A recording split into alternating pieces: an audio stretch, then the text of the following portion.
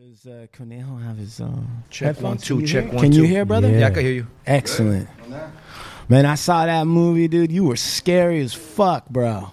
Tax collector, dude. Halloween shit, huh? I don't know, man. It looked kind of real. I was a little bit like, whoa, this dude's crazy. Yeah, it's like that. Yeah, it was interesting. It was like interesting. I was really paying attention to it because Mexico made me do it. I was wondering about some of like the special effects for all that because I know like PETA and all those fools they would never allow anything really to happen to any animal. Nah, you can't like execute an animal on no set. Yeah, they were there. Right, and so they had to get a kosher one, they couldn't even get a rooster. Wow. Right.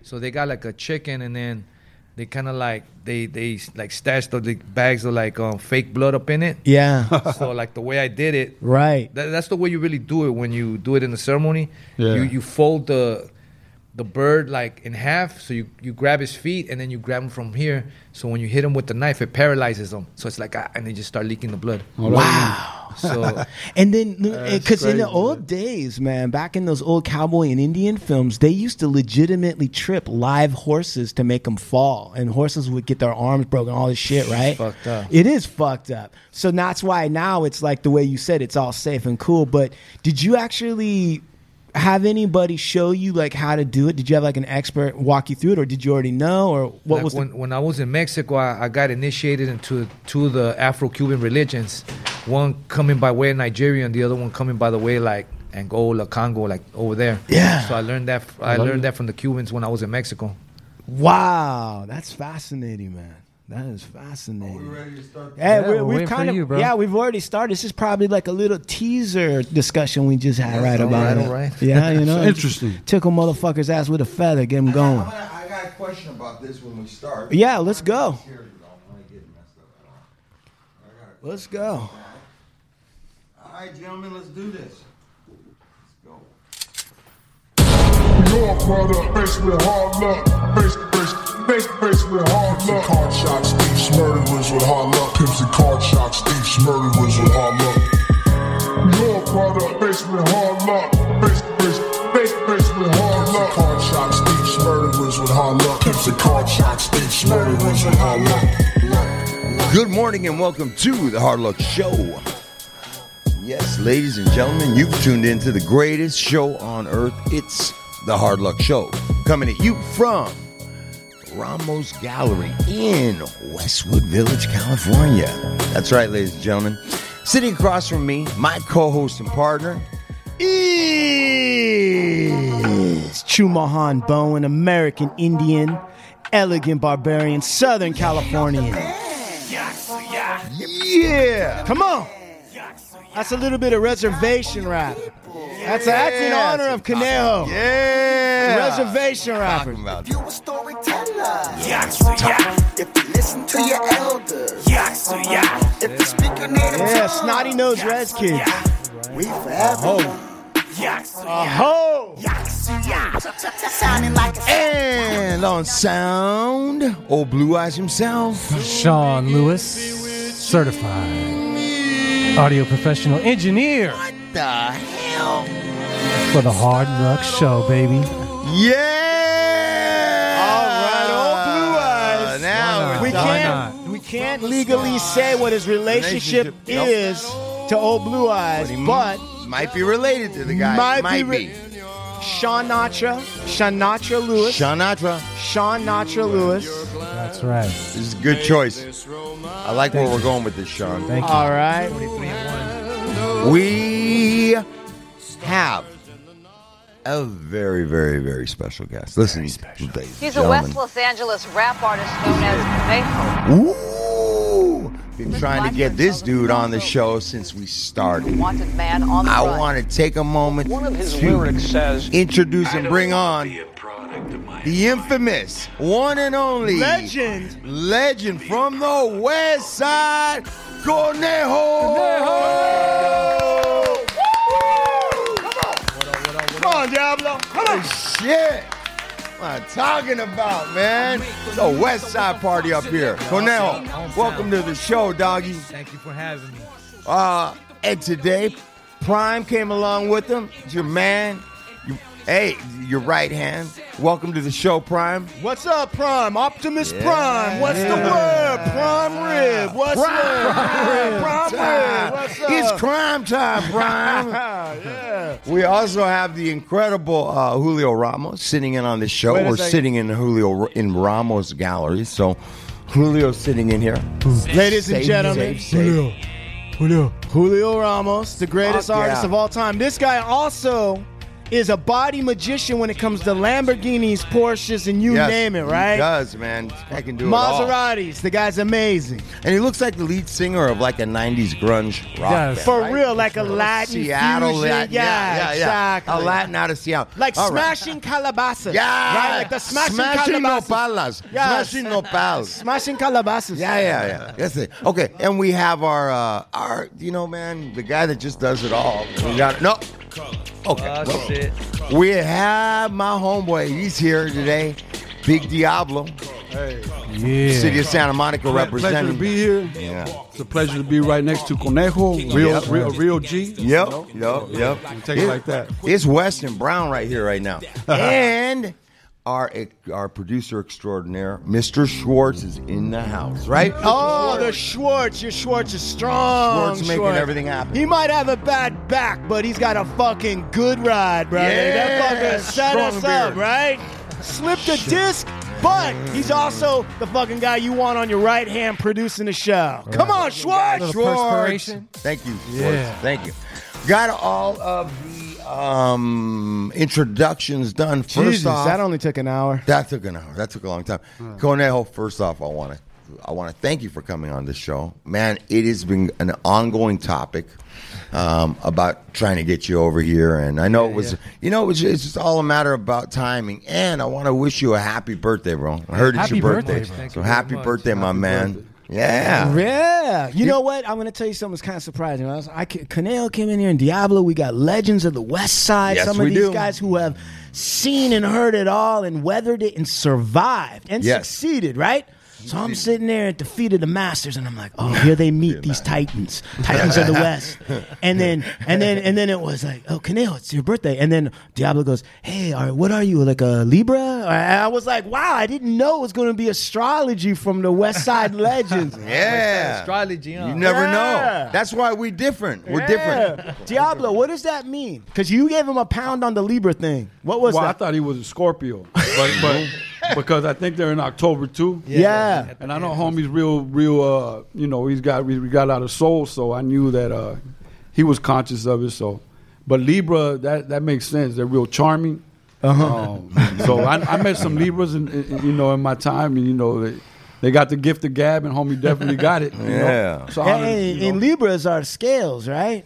Yeah. Yeah, right. And so Conejo, man, I mean, He whooped them he scales. he beat the scales of justice, right? Yeah. All right. So how do you know, Big Lux? How far back do you go with Conejo? Well, me and Conejo don't go far back. Me and Conejo are like, it's almost like a 6 degrees of separation. First, let me say this, that I was a fan of his music before I ever met the gentleman. Wow. And I was listening to his music probably somewhere around, I want to say 15, not to age anybody, but probably 15, 20 years before I ever met the man. I was already up on what was going on with his music and the stories of this gentleman being on the run and continuing to put out music. And it really adds to like this amazing story. And, it really, so through that, he worked with a very good, he worked with Ernie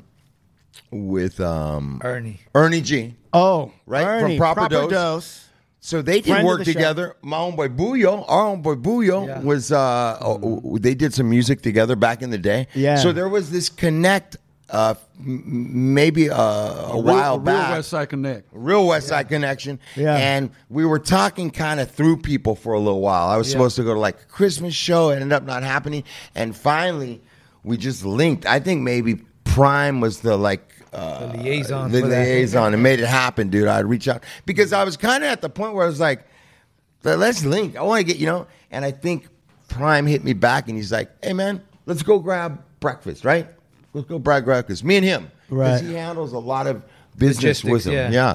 And so we Right. sat down, bro, and I think we sat down and we hit it right off. A little hour breakfast turned into a couple hours, and he started sharing with me a lot about Conejo, and I was sharing him about myself, and really just like 6 degrees of separation on a lot of spaces. And then they invited me down to one of their creative spaces in Los Angeles, and I got to actually meet him for the first time. This was a few months ago, and we hit it right off, man. I got to meet him and some close friends of his, and they welcomed me in, and I was in this great creative spot. Got to listen to a couple tracks from his incredible album that's coming out, and just like got to chop it up with him. And we've hung out a few times since then. And, man, I just enjoy everything he's doing, and I kind of like getting to hang out and build a friendship with somebody that you kind of watch from the sidelines for a while. Yeah. It's cool, man. Like, I'm about this guy's music and his movement, dude. You know, I mean, he does everything. He's acting, he's making the music, he's doing everything. Conejo, what's this creative space he's talking about, and like what's important for you into having these creative spaces like that you need as an artist? I mean, first of all, first side of the question, it's not too far from here, as a matter of fact. It's close by, and I linked up with some dudes that they're like in the family too. There's another 6 feet of separation, you know. Yeah, we linked up. They were like, they had sent me a message one day. They're like, "Hey, come down and do a song." And I was like, that's too little for me. I got to do like an EP. Right. I got to knock out like 5 songs. One song's nothing. And they're like, prove it. So I went down there. On that first day, I knocked out 5 songs. And they were like, you know, we huddled up like 2 weeks later. And they're like, why don't we just keep it going? Let's just go through. Let's run an album through. And then they, you know, they brung in writers and like a team of producers. And we just started like, they like molded it to like me. Yeah. So when you guys hear it, it's going to be Conejo, but like on steroids. Right, You know, right. So and me, you know, I always been about the art. I always been about creating, and you know, I always look for that one place where I could make it happen. You know. Yeah, and I also noticed that like you got kind of like a different energy. You know what I mean? There's an intensity to it, which I think might be one of the reasons why you were brought into the tax collector, right? Because it's has that always been with you? Have you always had that kind of energy? I mean, I don't know. That's a yes. Me, so I don't. That's a yes. He's like, I'm not going to brag about it. I just do me, but maybe you know, it could be. But let me dial it back. Yeah, go ahead, for please. a second, man. Because please. I mean, and the listeners, man, and there's so many people that have brought up like, when's Conejo coming on the show? That is true. Oh, I fucking put a picture up of us, and it was over with. All the comments were like, when's he coming on the show? Yeah. So, you know, like, I'm coming through the state at points in time, and growing up on the West Side, there are some neighborhoods on the West Side that are pretty well known. They're you know, there's neighborhoods you never heard of. There's neighborhoods that are new. But there's some neighborhoods that kind of stand out to you. And as you kind of go through the system, as I did, you start meeting. You'll kind of like, as you start meeting more heads from different neighborhoods, you start to really find out which neighborhoods are really popping, because you start seeing a lot of like, this is what I'm saying makes sense at all? It does. It does. Absolutely. So as I'm coming up through the city, and I haven't gone yet to state yet, like I'd run into a lot of dudes from an area that Conejo's from. And I gained a certain amount of respect, you would say, for this other neighborhood on the West Side. Right. And as I gone through the state and started having exchanges, I would naturally kind of like, I don't know, me and this neighborhood, something like that going on with Florence too. Like there's something like sometimes where you just, and so these dudes from his area, I would link up with them, man. And these dudes were like, each one of them were really, really, really stand-up dudes from the West Side. Like really, man. It made an impression on me. So you got to remember, as I know this is a rapper, an artist coming out of this area. Right. So I'm thinking, you can't just say you're from that area and just like try and be out there with it. You gotta like, all right, so he's on the run, he's from there. And so as I'm kind of putting these pieces together, I'm like, this dude's like a real ass dude, man. Right. That can rap, right? So in saying that, like, man, you grew up on the West Side. I mean, they say you were on the run, and you're still putting out music and stuff. Like, tell us, man. Like, you grew up. To kind of take us through it, man. Like these crazy stories, and I need you to straighten it all out for us. You know, it's crazy you say that too, because like somehow I've always had a connection with Santa Monica, whether it be through Ernie, like I don't know. It's just through my whole. I just had that connection. Right. Like It's there crazy. and there, like some love shit, like, you know. So that's one part. The second part, like growing up in West Adams is a new term, but growing up in that area, like, you know, it was violent. Yes, sir. But I never noticed it. I just lived in it and went through with it, and it was like I never felt oppressed by anything. I was just like, all right, they just killed 3 homies. Right. Fuck it, let's get back time. You know, and I never felt like, even though you're surrounded by enemies. Right. But I never felt that, so it was just like normal. So I come up out of there. Later, my journey takes me over the border and abroad and well, let me stop right there real quick. Yeah. Last night I was watching Netflix, right? I don't know what's the name of the series, but I like the little commercial. It was interesting, so I looked for that episode and I watched that one. And it was about this guy that grew up. I think he was in Virginia or some shit. He's kind of like a country kid, and he moved down to, like, I guess somewhere down south from there, and he started selling weed, and then he found out he liked racing cars, and then he knew to keep on racing cars, you got to make more money. So he started doing more and more, because now as you level up in the race car game. Them engines cost more. Then now you need 2 cars, 3 cars, 4 cars, because one goes down, the other one slides right in. Right. And then while he's doing this, his wife starts partying. So he says he came home one day and they didn't smell like weed. She's over there fucking coked the fuck out with her homegirls. Yeah. And he's like, hey, check this out. I'm gonna leave your ass. So she checks into rehab the next day. Right? Yeah. But his shit's getting bigger and bigger. And now the feds come into the situation. So she's scared. And she tells him, man, you got to stop. We're already up. Right. We're crazy making millions. And he said, I can't. Racing is like a heroin injection to me. I'm addicted. That's my heroin. I'm addicted to it. I can't stop. So me, when I seen this last night, I was like, that's a trip. Because when I was on the run, I knew the music would get me caught up eventually, but I was addicted to it. Wow. I was like, I gotta tell this fucking story. Next album, and I would pick, like, I would do theme albums. Like, this album, I'm gonna call this bitch Blood Diamond, and then I would just go on this whole shit about, like, it wasn't about, because. It's obviously it's not about blood diamonds over there, Sierra Leone. Right. It's about motherfuckers running around in Mexico, fucking their limbs chopped off. Right. On the floor. So I would like, it put me, even though I was in a rough situation. Yeah. It put me in the dopest creative space of my whole life. I found my voice as a fugitive.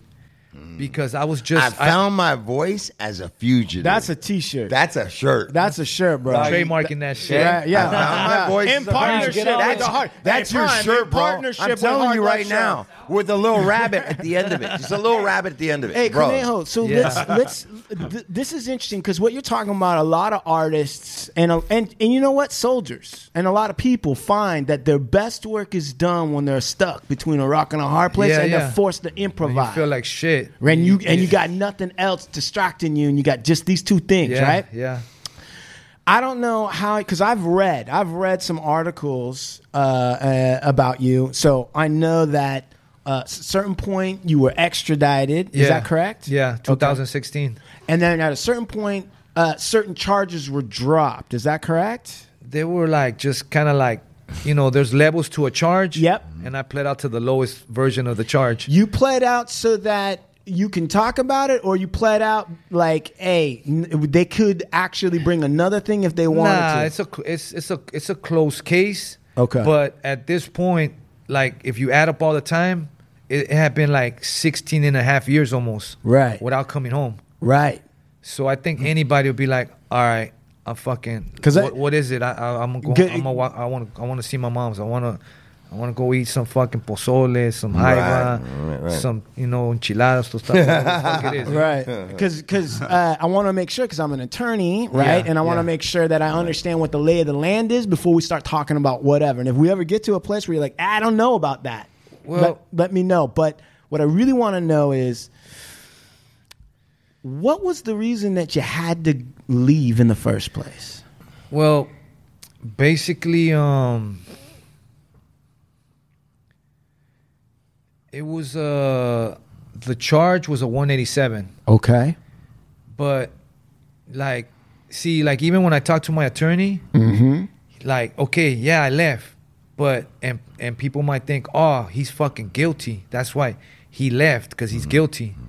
But nah, when you're put in a situation, your natural instinct, you go into survival mode. You need to back the fuck up and see what the fuck's going on. Right. We just had a situation like that this morning here at the Ramos Gallery when the cops tried to gaffle us up. We just had that.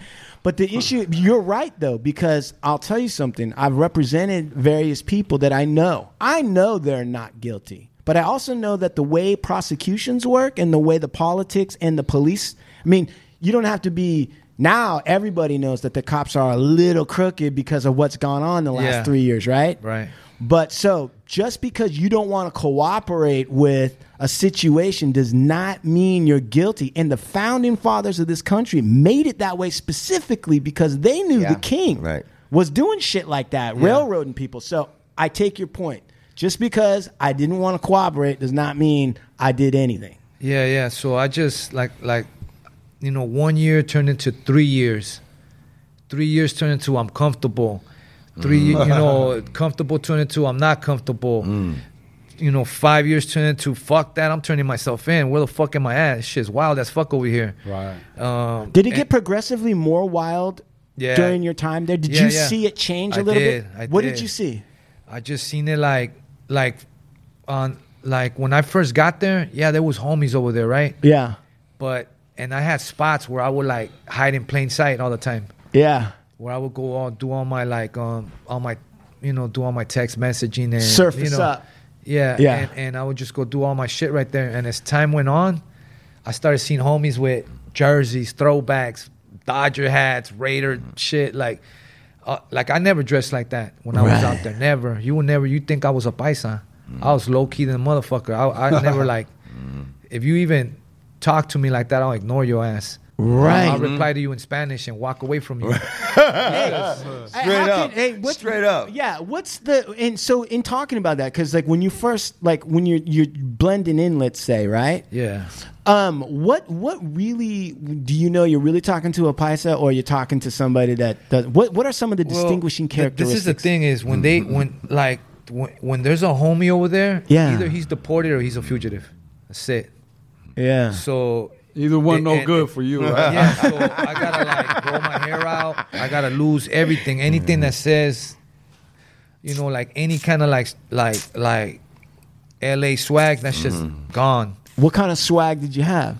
What came with that LA swag? I came banged No, out. I mean after that though. When you got rid of that, right? What were you wearing? Did you have cowboy boots? What did you wear? Yeah, I wore some cowboy boots. I went to a couple. I remember I went to go see there's a singer, he got killed. Some cartel killed that for Valentin Elizalde. I went to go see him, Banda Limon. Cowboy the fuck out.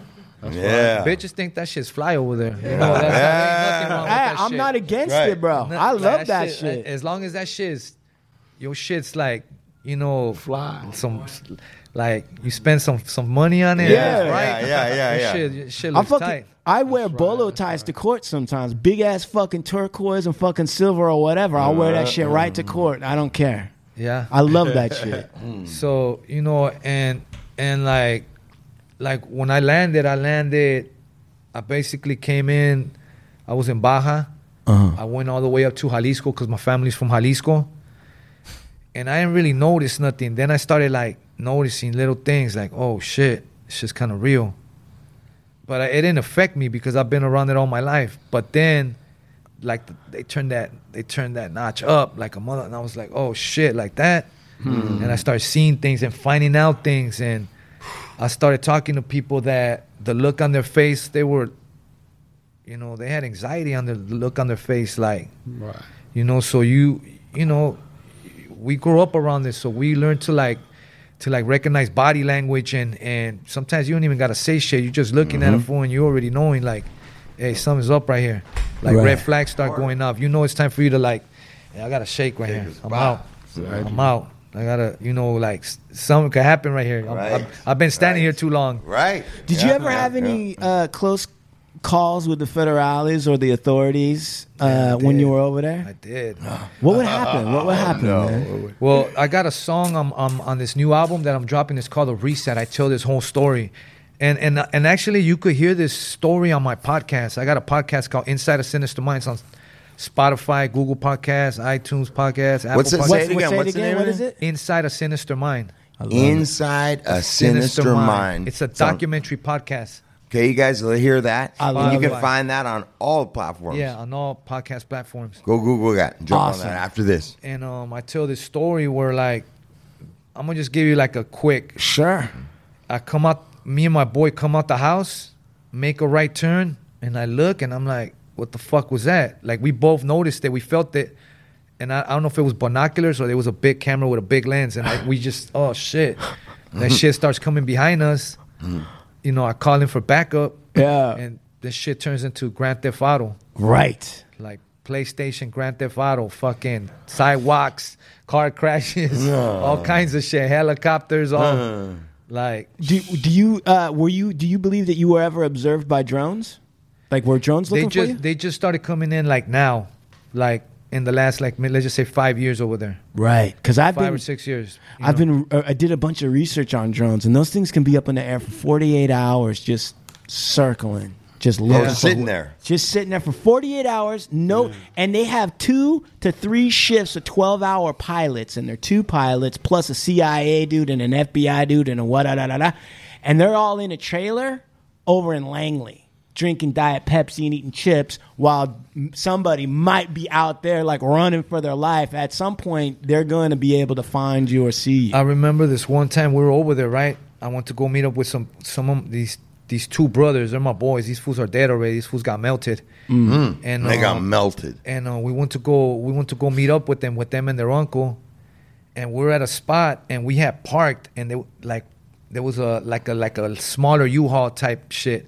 Beat the fuck up, but I had 2 license plates. Had a California license plate and a Baja license plate, right? Mm-hmm. And we're clowning, we're leaning on the truck and everything. And then I start hearing radio frequencies. And then we're like, When you need mealtime inspiration, it's worth shopping Kroger, where you'll find over 30,000 mouth-watering choices that excite your inner foodie. And no matter what tasty choice you make, you'll enjoy our everyday low prices, plus extra ways to save, like digital coupons worth over $600 each week. You can also save up to $1 off per gallon at the pump with fuel points. More savings and more inspiring flavors make shopping Kroger worth it every time. Kroger, fresh for everyone. Fuel restrictions apply. so whatever was in there, they were on some surveillance shit, you know, but we just bumped into it out of nowhere, and we're like, oh shit. We're hearing all kind, like, it's coming out of there. It's not Right. it's low, but not that low. It's enough that we're all like, I'm like, and then everybody starts listening, and I think whoever was inside there knew that we were Right. They were probably trying sweating like, bullets. oh shit, like, keep this shit down. Right. And then like later I found out like 48 hours later, like 2 days later, the uncle's like, yeah, they hit a house like 2 days later, you know, like maybe like 6-7 houses down. You know, it's interesting you say that, because like I'm like, also I've been reading about the history of Narcos, and I mean before like what you know on Netflix and all that stuff, right? Yeah. And it's interesting that there seems to be a lot of coordination between, and this is just me talking, this is not you or anybody else, so whoever's listening to this, it's Chumahambo and the attorney talking, okay? There seems to be a lot of coordination between the Mexican government, the American government, and some of the cartels, right? And what I've read from in the past, and we're saying like 50 years ago, so this may not be the current situation. So whoever's listening to this, I ain't talking about you. But in the past, sometimes the state or the federal level Mexican government would be working with somebody locals, and some of these people are humble people. They're just farmers, and they're just doing their job as they understand it. Yeah. And they pay their piece to the government on up and up and up, right? And then when somebody decides they want to buck the system, sometimes the government will then bust them, right? Cart them off, look like we're doing something, and then just install new people who are ready to play the game the right way. Is that anything that seems like that aligns with anything you understand or you've seen? I mean, man, over there, like, you hear all kinds of things, so I wouldn't debunk it. I wouldn't say it's true and it's not true, because over there it's like, you know, you hear like the impossible being possible. Right. You hear the impossible being possible. That's a good way to put it. You know, I just did an interview with Ed Calderon. I don't know do you know who that is? He's the ex state police in Baja, and his team is the ones that apprehended me. So I was hiding from him, and that team was looking for me. And it's a group called Enlace, and they're like together with the FBI, with the Department of Justice, with the U.S. or whatever. Right. So, like, he was just like, you know, because I like, it was crazy because, you know, he's not, now he teaches like tactical fucking these knives and all this crazy shit. He teaches police departments how to fucking pin dudes down, and he's a savage. We sparred already last time. Did you? Yeah. We rolled. We did some groundwork. But he was telling me about the like how they're like, see, like, they say, okay, Luck's right there, right? Yeah. So how they dip into the towers, and now they know he's right there. So then there's drone, all the shit, like, right. And then you think like, Mexico don't do it like that. Nah, Mexico does do it like that. Mexico's on they're more advanced than people think. Yeah, it's a third world country. Life has less value, but they're on their shit. Like, when it comes to that. Yeah, and you know what? I was looking through all that, and well, the one thing as I was listening to you talk, when you do when you play cops and robbers or cat and mouse with a gentleman in his outfit for a long enough time, when you guys finally meet up, do you guys have a mutual respect, or you guys? We were clowning all night. We were like, we're just like, well, I went down there with David Ayer. I don't know if you know who that is. Yeah, the director. Me, David Ayer, and Suicide Girls, Suicide Squad, Suicide Squad, Training Day, right? Fury, all that shit. Tax Collector, of course, with that great actor. What's his name? Conejo. Okay, go ahead, please. Thank you. All right. Yeah, no, and you know, he brought, because that's his boy. Yeah. So he brings him Ed Calderon, and we chopping it up, and it's crazy because he's from that side, and over there it's not like over here. Over here it's like, fuck the police. Yeah. You're fucking with them, and that's it. Right. Mm-hmm. But over there, like they're with the get down. Like, they're another neighborhood. They're another gang. Yeah, no, but like I'm saying, like they live amongst the people. So if he's a cop, he's your neighbor. Mm-hmm. We cool as fuck. We might get drunk. Like, hey, bust out some shit. We're both doing lines. Right. And then my compadre's coming over, and he's a fucking judge. And then my other cousin, he's a politician. Now it's a room of all mixed, like social classes. Yeah, social classes, and you know, and everybody's like, it's cool. So a lot of these like behind the scene deals, you know, people look out for each other. Right. So you know, I've been to the sweat lodge with I still talk to one of my boys. He was a escolta, which is like a bodyguard to one of the governors over there. He used to come to sweat lodge all the time. Cool as fuck. It's interesting because, I mean, definitely from a legal side, right? When I'm looking at the law, I'm researching cases and all this other kind of stuff. You definitely see that, like, here in the States anyway, I'll say this, like, right, what is the state? But it is a giant neighborhood. What are the police? They are the enforcement arm of that. What is a tax? It's the same thing as, quote unquote, an illegal taxes, right? It's just it's all legitimized and blah, blah, blah, blah, blah. That's why at the lower level or at a different level, there is some coordination between large organizations within the United States and the actual government itself. But there always seems to be a time when Uncle Sam decides he's not going to play the game anymore. some kind of, it's weird. You see it in the Middle East all the time. Like there's a moment where Uncle Sam's cruising with these dudes. Saudi Arabia, put fucking hand on the glowing, globe, and let's talk about oil prices. And then all of a sudden there's some kind of weird change. And next thing you know, there's fucking drones, Marines. And we're trying to kill them. Crack cocaine. Yeah. What are your thoughts on when that is, that the government, the American government, I'm going to say it is. I mean, I was just reading that all the countries now have signed on. 163 countries have signed on to global tax for corporations. Right? That's the beginning. 15%. That means that, Facebook and these fuck faces can't go over there to Ireland and get a better rate and blah, blah, blah. There's no more hiding. So I'm wondering, from your perspective and what you've experienced, is there a sense of when you know that the guys, like let's say Uncle Sam, who say they're working with you or they're looking the other way, they decide to all of a sudden, we're not looking the other way anymore. I know what we did before, but we're not doing that.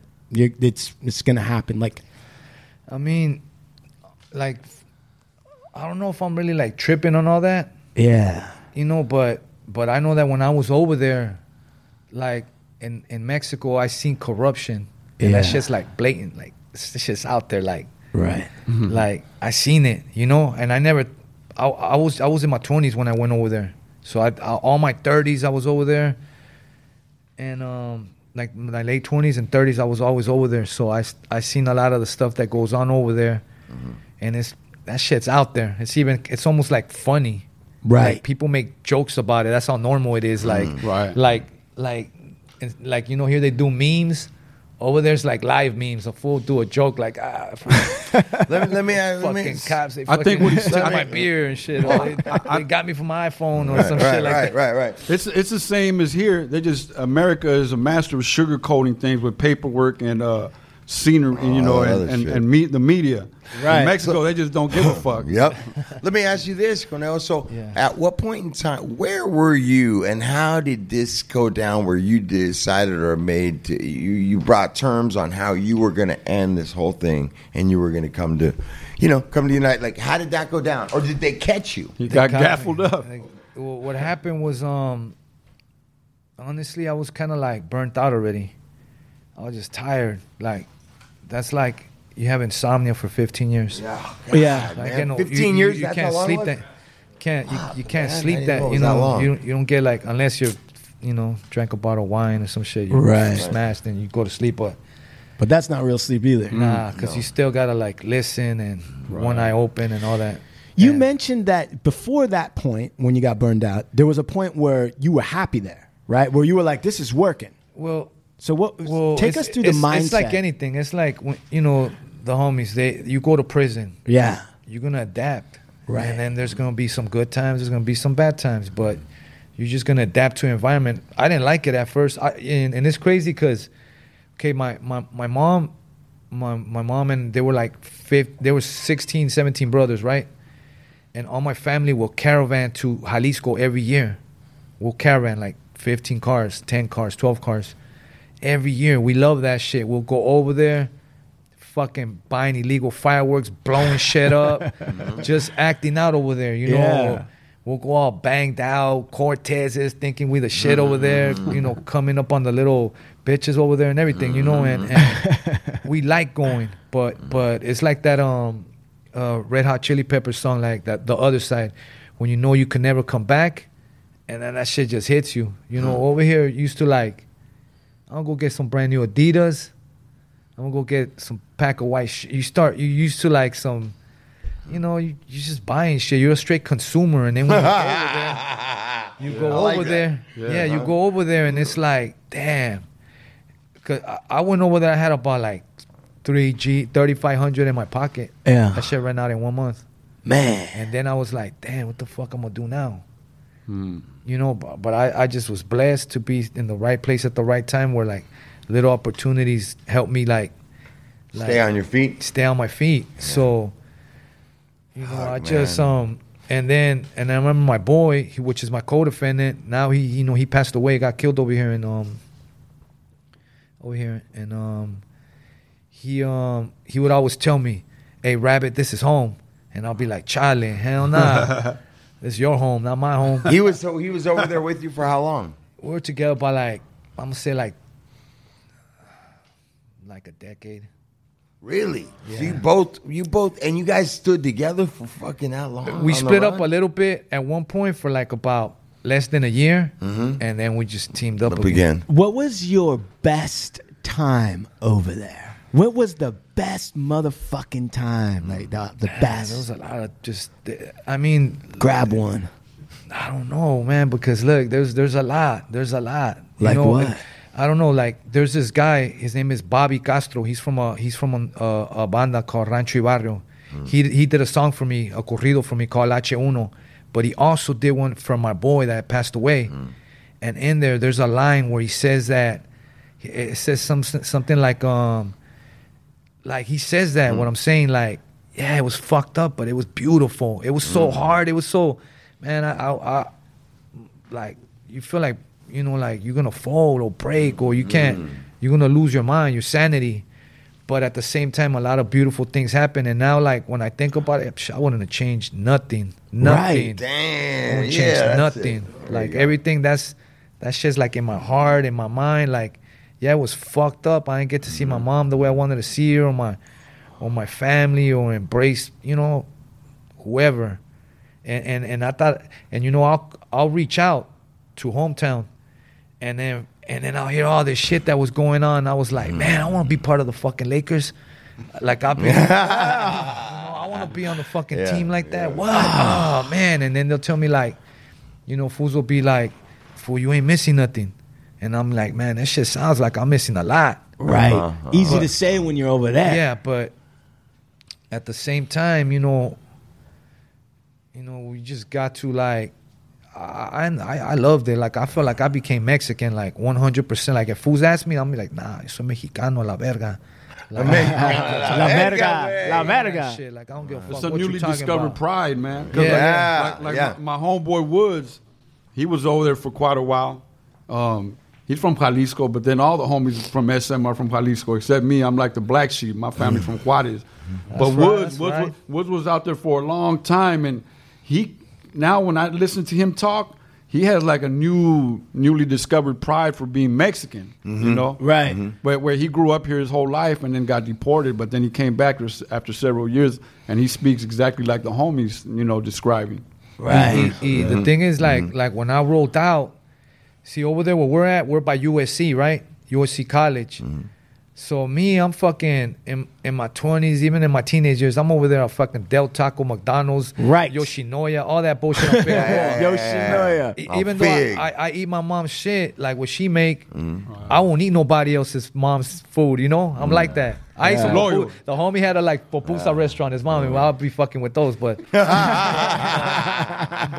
like I get to Mexico and it's like it's almost like a culture shock. Like I said, you know, you can't come back and you're like, damn, my shoes start looking dirty. It's dirt over there. You know what I mean? Like, yeah. And then you go to a shoe store and they sell these like, you don't like the shit they sell. You're like, oh, fuck. Canada. Pinche Canada. What is that? I don't know if they still sell them, but I used to get those. What are they? When I was a little kid. Yeah. Conejo will tell you. Canada. It's like all the paisas take the kids over there. Lace them up. Yeah, dog. Yes, and then like, but, you know, like, but at the same time, like I was like, see, when you're a fugitive, it's like you're psychologically doing time. You're just like trapped. It's exactly like doing time. Everything he's describing are the ups and downs of a convict. You know, you miss your family.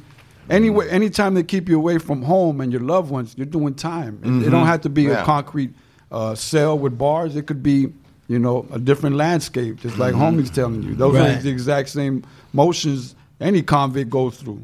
So, but even worse, because at least a convict knows a date. Right, And that space, and the space homies describing, there's no telling. No telling. Right, and that weight's heavier because you don't know when the deadline is. Yeah. And it got to the point where, like, Like me, I like watching boxing matches. I watched all the fights. It's funny because I always used to go see all the fights, and I'll be like, man, I want this fool to fuck Mayweather up. Yeah, and I was just like, I always think that. I always wanted I was always like going for like the underdog, you know. And I remember when he fought that fool, the first one when he fought that fool Chino Maidana, the fool from Argentina. Yeah, he was training out of Oxnard, and that fool was just fucking smothering. I was like, this is it. Yeah, it's the one. And I watched that shit at TGI Fridays in TJ, and you know, but then like. TJI Friday. Yeah. TJI Friday. And then, and as time was going on, you know, like a lot of shit's happening, and you know, like I mentioned this before, but like, okay, like fugitives would get caught all the time, right? Yeah. But there'll be some this fool's on the run for child support, like dumb shit. Right. This fool's on the run for a probation violation, like, you know, and they'll catch those dudes all the time, but that's just like for the news. But then at always like around a certain part of the year, for some reason, we just caught a fucking bank robber that was on the run for like 25 years. They just caught a fool that was into like child pornography, been on the run for 15, this fool for that. And then you like, and I would pay close attention to the details of how it happened and where it happened. What would the details be like? What were they like usually? Like, was the guy slipping? When they catch somebody, it's because they got a tip. That's it. From that tip, it snowballs into some shit. Straight up. They get a tip. Somebody open their mouth. Dude. Like I said, I talked to that cop that used to sweat with us. Yeah. And he didn't know. He thought I was deported. I never told him who I was or nothing. Now he trips out. He's like, man, fucking Esteban. He's like, fool, that's crazy. Because he remembers, because he would tell me how they would go after fugitives, and I'll be like, how you doing? He goes, we don't even give a fuck about that shit. It's the U.S. pressing us that he's right there. Right. And then my boss is like, here's the folder. Sit on that fool for a little bit. And then snatch him up. As soon as he slips, get him. And then I would ask him, this and that and all these little details that I want to give up because there might be homies still out there doing that. You know,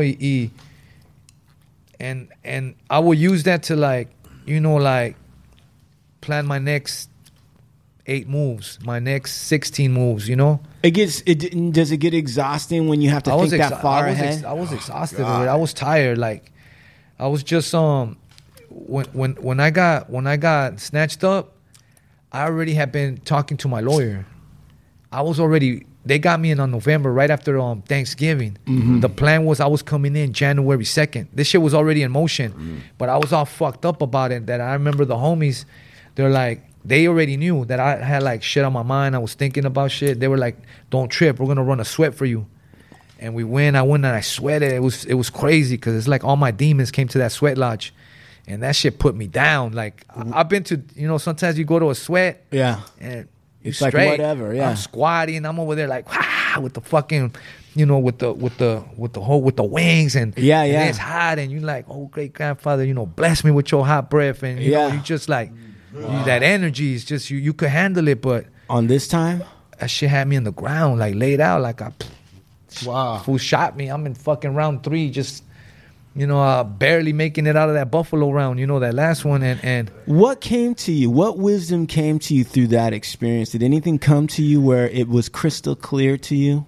That what? Anything like where, because basically what Mr. and Mrs. Earbuds are listening to is a gentleman who has put himself and has been put in a situation that most people will never get into and tested the limits that most people will never get tested to, and then go into a sweat and have, like you said, these demons come out and whatever it is, right?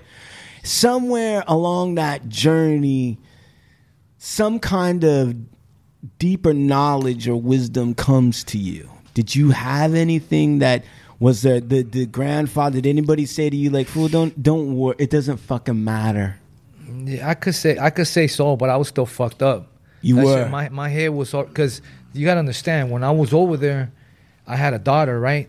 and when she was 5 months, the mom's like, "Here's your daughter, I'm out." So I was on the run with a baby girl. Oh man! Wow. So I'm going through all kinds of shit with a baby girl. I'm raising this baby girl. She don't know nothing. Man. I got her in fucking swimming class, dance class, private tutor. She goes to private school. To this day, she's in private school. Like, I had her like that. I have so much respect for you, man, you for taking care of your daughter. So I was going to turn myself in, And by this time, the mom had came around. You know, the mom started, when she was like around 5, 6, she started coming around and we started kind of sharing her. And, but still, the connection was crazy. It was crazy strong. So me thinking about being away from her, that shit was fucking me up more than anything. Man, I didn't care about nothing but that. Right. That was the only thing that was bothering me. Hey, brother, and I know upon fighting, when I fought this case out of 92, I was able to get granted bail because I had finished parole on a prior case. I was no longer on parole. So they gave me parole. So they gave me 60 days to get my affairs in order. My son is just turning 1 year old, and I'm going away for 4 years. And I just remember, for me, at early 20s, 4 years is a chunk. 4 years sounds like 10. You know what I'm saying? Yeah. And my kids won. And I just remember like that whole 60 days of me doing shit, but knowing that I have to go turn myself into this time. So I can relate to you on that's a don't matter what anybody's telling you.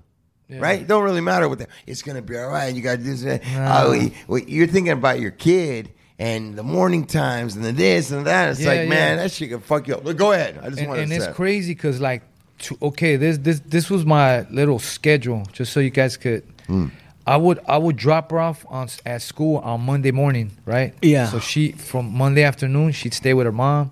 Tuesday, Wednesday, Thursday after school, I'd pick her up. She'd be with me Thursday, Friday, Saturday, Sunday, until Monday I took her to school again, right? Yeah. That Sunday night, like 2 days, because I got cracked on a Tuesday. On that Sunday night, I remember she came to my room from her room, and she gave me a kiss. Good night, Daddy. And I was like, oh, that's random. All right. Love you, Mommy. She went back to her room. Like 2 minutes later, she comes back again. Love you, Daddy. She's fucking with me. She told me like 3 or 4 times. She went back and forth and kept on giving me kisses until she really went to bed. And my shit was just like, man. That would fuck me up. How the fuck am I going to explain this to this little girl? Yeah. How old was she?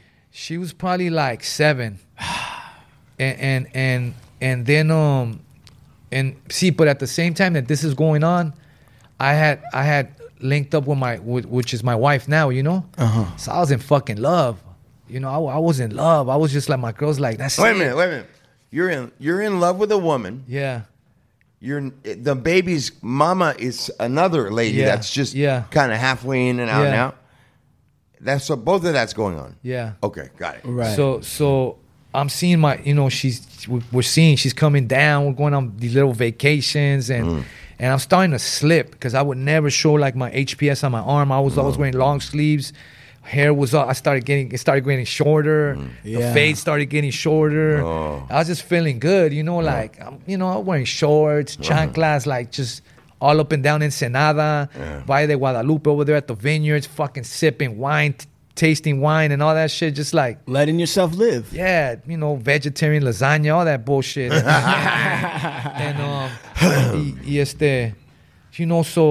So yeah, I'm over here in love. I got my daughter, all this shit spinning, and I remember we're doing this Afro-Cuban ceremony, right? One of my boys from Logan Heights that I used to fuck with over there, and he was there with me. I'm doing divination, boom, boom. I'm doing some shit, and my deity tells me, "That's it. Your time is up. That's it. You gotta go face the music." That's what it told me, and it talks in like in parables. So I've been doing it so many years that I understand it. So it's telling me, and I'm like, nah, not yet. I'll go bring you a goat. And it's like, it tells me, no, you go bring me that fucking goat and some roosters. But you out of here. But don't trip. You're going to be all right. It tells me that. We got you. But still, like, yeah, I believe in it, but it's still like fucking me up. And then this Cuban head came down. Now this is 2 weeks. This is 1 month before I get cracked. Now 2 weeks more. Yeah. My boy, he's like, hey, this Cuban dude, he's known. He's an oba, which means a priest in Santeria, which is called Regla de Ocha. It's an Afro-Cuban religion by way of Nigeria. So then he's down there and he's like, oh, my girl's gonna do a ceremony called Santo Lavado, and you receive this deity called Batala, and that shit's for your head. And I'm like, I need that because I'm fucking losing my mind right now. So I do this ceremony, boom, boom, boom. dude, it's just like beautiful. I feel like fucking the Dalai Lama type shit, like some shit like that, right? Yeah. Yes, there. And then when it's done, they do a reading on you, and he's doing divination. He's like, cool, cool, man. Shit looks Is it good. like cards or what is the divination? They throw these they're these cowrie shells, and it's all numerical and it's like mathematical. It's a dope system, you know, and it's like everything equals this, and then and it's on. That shit's on. For the most part, if you could decipher it, because sometimes it tells you shit, and you're like, man, I don't know what the fuck that means. Right. And it might take you like a year, and you're like, fuck. Right. That's what it said. Right. So he's doing that on me, and then he gets to the end, and he's like, oh, I see that fool like stop. Yeah. And he tells me, I'm gonna just tell you straight up, a person that you thought was your friend was never your friend, and he's already betrayed you. Damn. And that shit fucked me up. I was just like, I was looking, because I didn't fuck with people. I fuck with like a handful. This guy, and this guy. I wasn't around people. Right. So I'm over here looking at my friends, like, is it this motherfucker? Is it this motherfucker?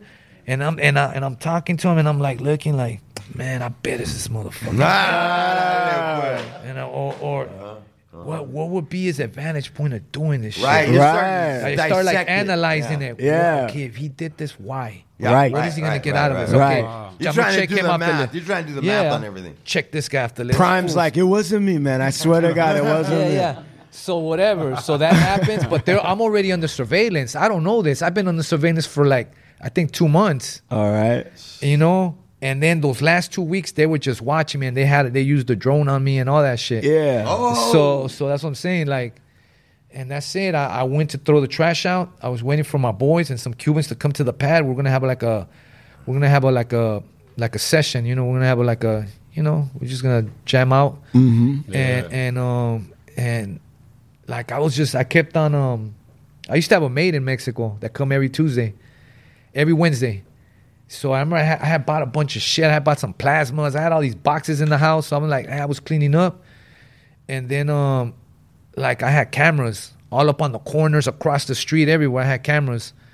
So I get the little iPad, and we're going over time or what?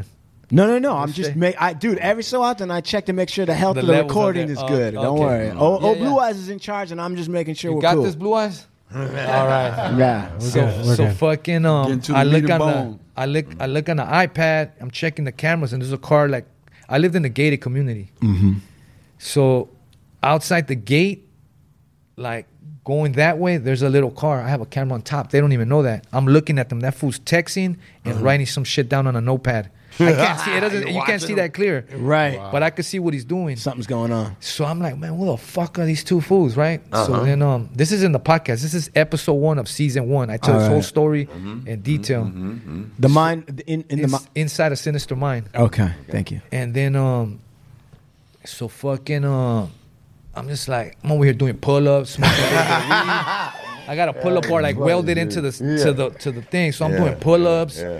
Hit the weed. I look at the iPad. Man, these motherfuckers ain't leaving. Yeah. So I'm thinking, and I've been thinking like this. I've been paranoid for 15 years. Right. So I've been like, nah, I'm tripping. It's nothing.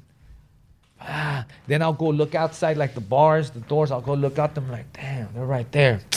And it's crazy because like 3 or 4 years before, right where they were parked, I had painted a sigil on the floor with paint, and I killed the rooster right on it, and I fed the ground. I did some voodoo shit right there. They were parked on that symbol, and that symbol it represents a god.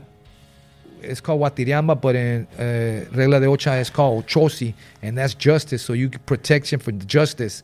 They were parked on top of that shit. Damn. So fucking after some time, I'm like, man, I'm tripping. I get the trash bags, and you go out the gate, and you got to make a left, and then they got this like. The trash can is inside some shit, so you gotta unlock it. Yeah. Put your bags in there, whatever. So when I come out the gate, I look and I'm like, damn, fools are straight looking at me. I don't even put them. I just throw them and I buzz the gate so it starts closing, so I could just get in before, like, if anything. And at the exact same time, a truck just rushed me. Boom. You have been listening to the incredible tales of Conejo, the rapper. Part 1. Part 1. Right. But you're going to have to hang out. Stay with us. Just listen to the way this story ends. Part 2 on Friday. Stay tuned. Stay tuned. Oh yeah. Oh yeah. Oh yeah. Oh yeah. Oh yeah. Oh yeah.